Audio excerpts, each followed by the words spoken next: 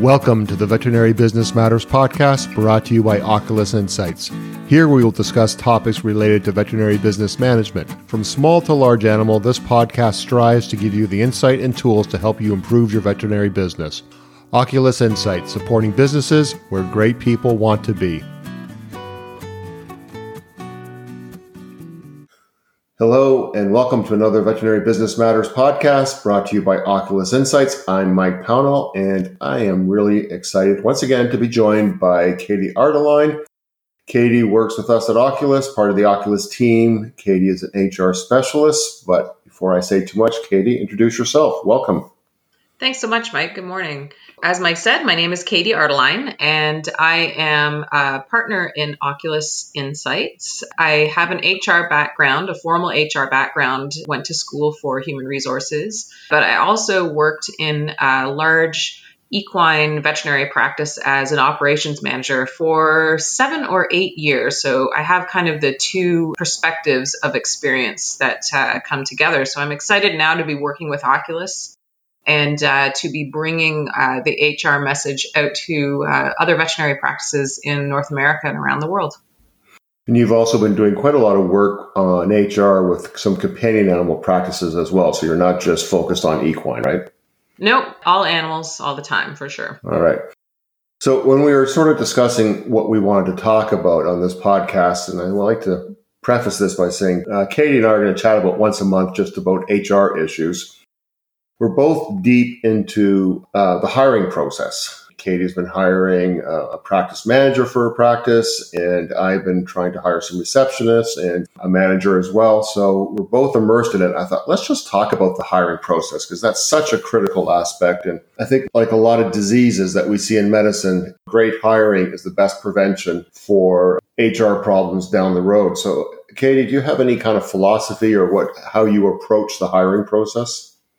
I'd say, hiring slowly. So making sure that you're not in a position where you're doing a desperation hire, which I say with air quotes, which is where you just want a warm body in a position.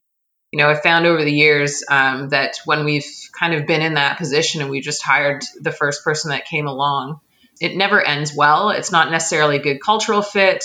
Sometimes you luck out and you get somebody that's exceptional, but a lot of the time that doesn't work so well. So, making sure that you have a solid plan when you're going into hiring and when you're going into actually doing the interviews, and making sure that you're asking questions and gathering information that ensures that the person really aligns with the culture of the company that you're hiring for and the core values, and that you have a good philosophical fit.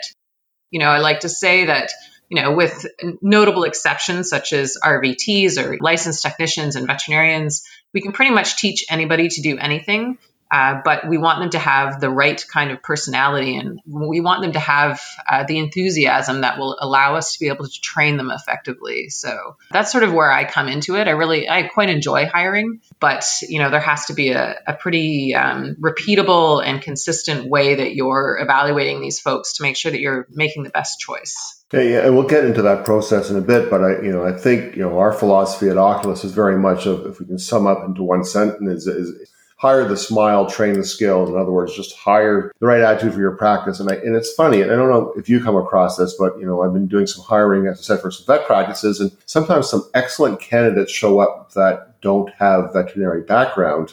And I will have people in the office say, well, if they don't have background in dogs or cats or horses, they're no good for us. And I try to argue that skills are transferable. And if you're finding the right skill set, they don't necessarily need to be well experienced. Have you come across that? And how do you feel about that? I definitely agree with you. I'm thinking back to one of the practices we work with who recently hired a receptionist who had been in the service industry, personal service industry, and she knew nothing about horses, but she knows customer service inside and out. She knows how to make a client happy. When I was a manager of an office, I kind of get this thinking, you want somebody with horse experience, you want somebody with small animal experience because it makes the training process easier. But really, people are intelligent and they can pretty much learn how to do anything. They can learn about horse anatomy. They can learn about, talking to a client about spaying a cat. That's really a non-issue. Making sure that you have somebody who understands how to make a client happy, which is really the end goal of any role that we hire for. is something that's unique, and it's not necessarily something that's easy to come by. So when you find that person, I totally agree with you. It's always nice to have that enthusiastic person who wants to learn, and it's fun to watch those people flourish. Yeah, I agree. And one of the things that I look for in a resume is people that have had experience in hospitality industries like bars or hotels, but particularly bars, because if you've worked in a busy bar, you're used to dealing with clients that can be demanding, could be emotional, sometimes abusive, which unfortunately our clients can be like that at times, rarely, of course, but it's nice to have that resiliency. I'll tell a funny story. We had a reception that worked for us, and she had been a hostess for a pretty fancy restaurant in our area.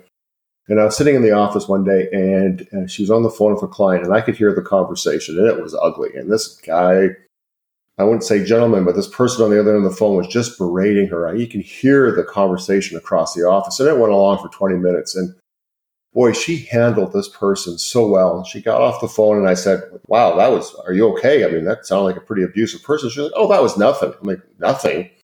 She's like, well, at least he wasn't throwing food at me. I'm like, excuse me? She's like, I remember being in the restaurant, people would get mad and they throw bread rolls at you. So this guy yelling at me on the phone was fine. So I was like, okay, point taken. Nobody should have to put up with that, but dropped right off her. She didn't bother her at all. No, definitely. And I think that's a really good example of somebody who has this self-awareness also to know that whatever was hurled at them, literally or figuratively, isn't about her, the receptionist. It's about the person and whatever they're dealing with on their end. And, I've been in the position where you can take things personally, but having that person who understands that, yeah, I'm just doing my best. I'm trying to make this person happy, but ultimately, this isn't about me. Yeah. This is about me doing the best job possible, but it's not about anything that I did wrong necessarily. Yeah, fair enough. So that self-awareness and that emotional maturity to be able to sort of compartmentalize that kind of behavior from a client is something that's really precious for sure. So let's talk about the process, and then I want to touch upon the characteristics. I think you're talking about self-awareness is really critical, but maybe if you can walk us through the steps of the hiring process. Certainly. So, of course, making sure that you have a job ad or some kind of document that ensures that the person who's reading this ad knows exactly what they're applying for. That's critically important. And I mean, not just for the person who you're hiring, but also on the side of the company that's doing the hiring. You need to make sure that you know exactly what you're hiring for as well. So this goes back to having, a good job description and really understanding the roles within your hospital. Job number one is making sure that you have that good description and you can put it together in a great job ad. Next step is to put it up on the internet is an excellent way to find candidates. I think it's really the only way these days to find a candidate.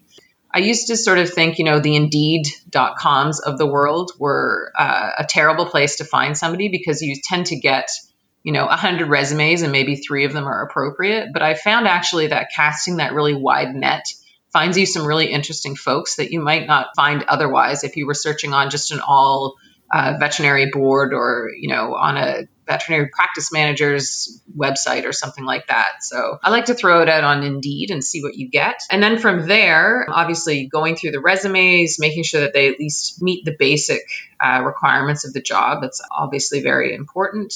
And then the first fun step for me is really giving them a call and doing that initial phone interview. A very short interview where you're just having an informal conversation with them and you're verifying all their experience and getting to know them a bit more. But really in that phone call, I'm evaluating, emotional intelligence. How are they responding to me? Do they have a great rapport with me on the phone? Are they able to speak and be bright and enthusiastic? I've been surprised. I don't know why I keep being surprised, but I have been surprised in the past where you have folks who are in that initial interview and they're really not enthusiastic. And, you think, well, we're not even face to face and you're not really wowing me on the phone. So it can be an easy way to weed people out. But that said, sometimes people aren't great on the phone initially. People are nervous, particularly younger folks who haven't done a lot of interviewing. So you do have to give them a bit of the benefit of the doubt. But I really think that phone interview is critical. And it also gives you a chance to evaluate the person without bringing them in and having them sit down face to face. you realize within the first 5 minutes of the interview that this person isn't appropriate, but then they're there. You don't want to just sort of cut it off right away. So it's a really good time saver to do that initial phone interview. I've had recent instances in the phone interview, and within 30 seconds, this person is not right for the position. They're right for some position, but not our position. And then you think, oh my gosh, if they're in front of me face to face, this would be the most painful half hour of my day. Absolutely. You can make a phone call much shorter than it needs to be. That's for sure. Sure. I mean, I had a recent phone interview for somebody that I eventually hired for a position. The phone interview actually went on for an hour and a half, which I think is a record. Yeah, but it was somebody who was so appropriate and, was asking her for her philosophy on different ways of managing staff. And she was so aligned with what we believe as Oculus that I was like, hey, this is an excellent conversation. I really want to learn more. So it can definitely go both ways. I'd say that's an anomaly and not necessarily the norm. But, then this person went on to have basically a 2-day in-person interview. And that's really the next step of the hiring process, is to have that person come in and meet with them face to face. Another way to do it if you're far away is to have a Skype interview with that person and have the video up on your computer or on your phone so that you can converse and you can sort of see their facial expressions and how they react. But I always prefer to do an in-person interview. And then again, you're verifying all their experience, and then you get into really talking to them about what it is they're looking for. Then you pull out my favorite part of any interview process, which are the behavioral and situational type questions. And really, the beauty of those types of questions is if you have your core values and your core competencies and those things that are really important to your company, if you have those in mind. Hold on one second. Just before we go any further, can you just sort of define the core competencies? I think the values are self-explanatory, but what are the value competencies? Value competencies are sort of the action words that go along with a core value. Let's say that you have a core value of teamwork. It's like, okay, well, teamwork is a very broad thing. And so, you might say, well, what does teamwork look like to this practice day to day? And it might look like different things to different practices. So, for example, a core competency that might go along with teamwork would be accountability. So, making sure that if you say something that you do it so that you can support the team. That would be an example of a competency. Absolutely. So that ties back to that you're asking the questions to support your values. And I think, just as an aside there, I think, when we hire people, we're really looking for a cultural fit. And I think it's so important to hire for the right values, the values of the company, because you can teach people skill set as we discussed, but you can't impose a value on somebody. So if somebody doesn't share our values in a business, right off the bat, it's going to be a hard cultural fit. So better to hire that for your culture to make that teamwork exceptional. And so it remains a great place to work. Absolutely. So I interrupted you and you were talking about the interview process and you're trying to get with the behavioral questions. So let's maybe carry on from there. Certainly. The behavioral and the situational questions, I think, are the most important part of the face-to-face interview, at least the initial one. Behavioral question would be, tell me about a time when ... So tell me about a time when you had to deal with an irate customer. What did you do? So that you can have them have to go back in their memory and pull out those times when they had to deal with things. And you can really evaluate how they dealt with it. And you can ask other probing questions from there so that you can verify that they're not just sort of went on the internet and said, okay, these are the types of questions they're going to ask, so I'm going to make something up, which is always the danger of that type of question. What you can do to combat that is come up with a situational question. So it's kind of the yin and the yang, the behavioral and the situational question. So the situational question would be, here is something that happened. So let's say that you are on the phone with a client who isn't happy about the service they received, and no matter what you do, they won't listen to you and they won't be reasonable. What would you do? So that the person has to think on their feet and think, okay, what would I actually do in this situation? How would I deal with it? It makes them think a little harder and show you a little bit more of that emotional intelligence that they have. So those are definitely the favorite parts. And I know, Mike, that you have some favorite questions that you like to ask to kind of evaluate that emotional intelligence side of things when you're interviewing somebody. Yeah, and I think some of it is just I want to know how well people think on their feet because, our days in a vet hospital, they're not predictable and you're never sure what's going to come next. So two questions I like asking. One is, what's the last book you read? And I ask that because not everybody reads books anymore. We are just deluged with so many other kinds of media. So I want to see if they're going to answer honestly and say, you know what, I don't read. Or I don't read books. Or I prefer magazines, or you know what, I garden. I just want to see if they will maybe push back and be honest about it. The other one I like to ask is, I've been asking this one lately, is that have you been in a job situation and somebody said this is an area that you have to improve upon? What was it, and what steps have you taken to improve on that? And I ask that question because I want to know how coachable they are, how open they are for feedback. And it's funny because, some people say, well, I've never received that. And it could be that they were in a job that nobody ever gave them feedback. But at least I want them to say, you know what, nobody's ever said anything. But, one area that I know I have to work on is X. Right. And I did Y to work on it, and it's still a work in progress. I want people to sort of be self-reflective and see if they have that self-awareness that you're talking about. Absolutely. Another one that I really like that I think I got from you a couple of years back is I like to ask them, if we polled your friends and family and asked what the biggest misperception somebody might have about you when they first meet you, what would it be? That is a really fun one for the interviewer. It's a fun one for me to ask. You can really evaluate their self-awareness there as well. A lot of the time people will say, oh, well, people might think I'm shy when they first meet me, or they might think I'm aloof, but really I just need to get comfortable with the situation. Those types of questions, to me, things that you can verify things on a resume as far as skills really easily. Getting to whether they're going to be a good cultural fit is the more challenging thing. But there's lots that we can do to make sure that that's a good fit. Once we've had that initial in-person interview, if the person is suitable, then we always, without fail, have them come back and do a working interview. And that's really the litmus test of whether the person is going to fit or not, is really hinges on that working interview. I don't necessarily need to be involved with that interview as the manager. Really, the working interview is setting the person loose with the staff that they're going to be working with, whether it's veterinarians or support staff, and mixing everybody up and just getting people's opinions on what they think of this candidate. Is this somebody who's going to work, or are they not going to work? And I know, sometimes you might think that this person is going to be awesome and they're like a perfect fit and they said all the right things. And then you turn them loose with the staff and the staff are like, no, this isn't a good fit. You have a good story about this kind of situation. Several years ago, I was interviewing somebody for a vet assistant. This person had volunteered at one of our practices. We have a couple of practices in the Toronto area. And they said, she volunteered, came in for a day. We really, really like her. So I interviewed with her, and it was a bad in-person interview. We didn't do the phone interview just because everybody had said that she was a great fit. So I said, come on in. And it was a bad in-person interview, and wouldn't look at me in the eye. I was looking out the window, totally distracted. And I was like, this person is not right for us. And so I went back and talked to people. I just said, you know what? I interviewed her, wasn't right. And they're like, no, something wasn't right. We could bring her back. We really enjoyed her when she was a volunteer. All right.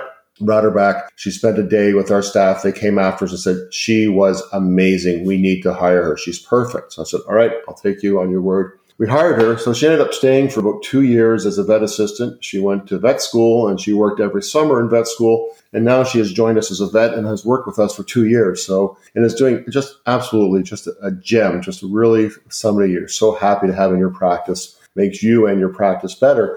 And, if I hadn't listened to the staff, we would have lost her. And what a shame that would have been. So I think you're 100% right. I always tell people when I'm interviewing them that I'm really not going to make the final decision. Your coworkers are, because they're the ones that have to work with you all the time. And if they feel they can work with you, I'm great. Let's go for it. So that's how I look at it. The recent hire that I had for a manager at one of our clients, she was so excited to come in and she was excited to meet people. And she said, I'm here in the area for a few days and I'm happy to spend all of those days at the practice. I want to talk to as many people as possible.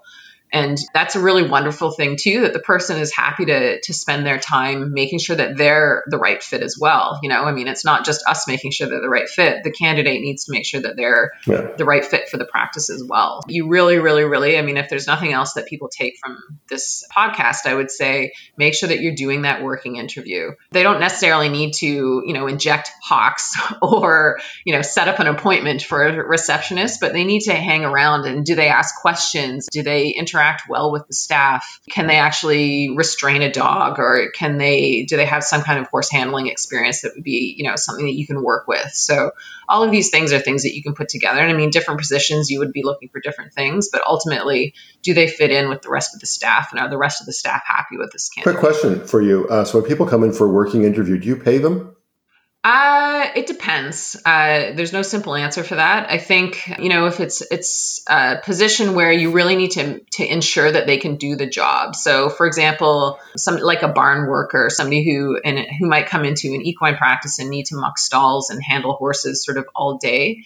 I think that it's important to have that person there all day. And in that case, I might pay them, in whatever legal means that you can for your jurisdiction, whether it's money or you could do a gift card or something like that. But, for a couple of hours for, say, a receptionist or something like that, then I wouldn't necessarily pay them. But I think it's on a case-by-case basis. So now that you're in the position to hire, it's just an offer of employment in most cases, correct?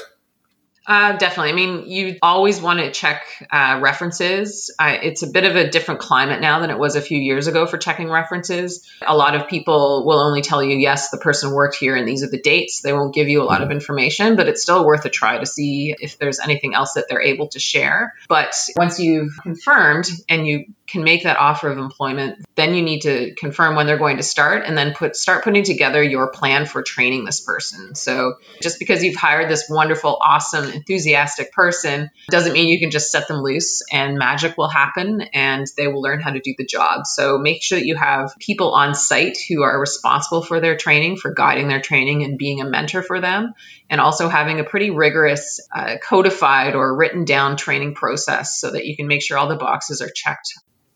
100%. We'll get into training more in depth in a future podcast. It was interesting. We touched upon references, and I've been suspicious of references, because people can really only give you the references that they know.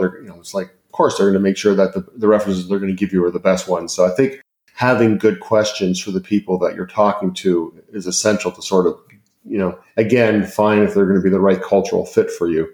It's almost like you're using these behavioral questions with the reference giver to understand how they actually were. People have asked me in the past, I mean, do you look online? Do you try to track people on social media to see, how they are? And depending on what you see, does that make an impact with you? I'd say I do check. I don't think I've found anything really recently that's been of any use. I think people are being a little more judicious about what they make public on their social media online. But I mean, the tools are there, and that's another indicator of self-awareness as to whether they're able to kind of rein in their personality online, or they're able to make sure that they appear professionally if they get searched out online. But I wouldn't use it necessarily as a make or break. You might find something from 10 years ago and the person's gone through some kind of a change sure. or whatnot. So definitely look at it, but I wouldn't put too much stock into it. Hiring, as you said at the very beginning, is one of the best, most fun parts of, management and HR management. I really think that we as business owners or managers have a great responsibility when we're hiring people. And this sort of hit me last week. I was interviewing somebody for a position, and this woman was just a delight. And, she's gone to school, very focused, great interview. You just see the promise and you see the foundation of how this, your business could be built with this person. And yet so many people go into jobs and, as you said, the training wasn't there or the culture's not there. And these people get frustrated, burnt out. And I think it's really prevalent in the vet industry. When you start looking globally, that veterinarians have the highest suicide rate amongst professionals and the attrition rate in the profession. I really think it's our responsibility to make sure our businesses, we take care of the people that work for us, because I just find it's such a shame that you get these great young people that have all this enthusiasm, and your business could really influence them to, not feel so good in a couple of months, couple of years. That's my little soapbox comment I want to say on hiring. Definitely. And I think this could be a whole, 2 hour podcast in itself, is that, taking care of staff and how do we ensure that they're, growing and that they're obviously a profitable part of the business, but that we're not using and abusing them, which might be the way that it was in the past. Yeah, no, there's a real business case to take care of your employees. We'll get into that. I mean, any final words? We've been talking for a while, and I think the subject is a great one. I say we could talk forever on that, but we'll come back on every 3 to 4 weeks on another area of HR. If anybody has a particular subject or a question about HR, please send it to us. We'd be happy to discuss it. Thank you very much, Katie. All right. Thanks, Mike. Take care. Bye-bye. Bye. At Oculus Insights, we care a lot about animals, but we also care about the health of the veterinary profession. Our goal is to support veterinary businesses around the world by helping you clear your path to success.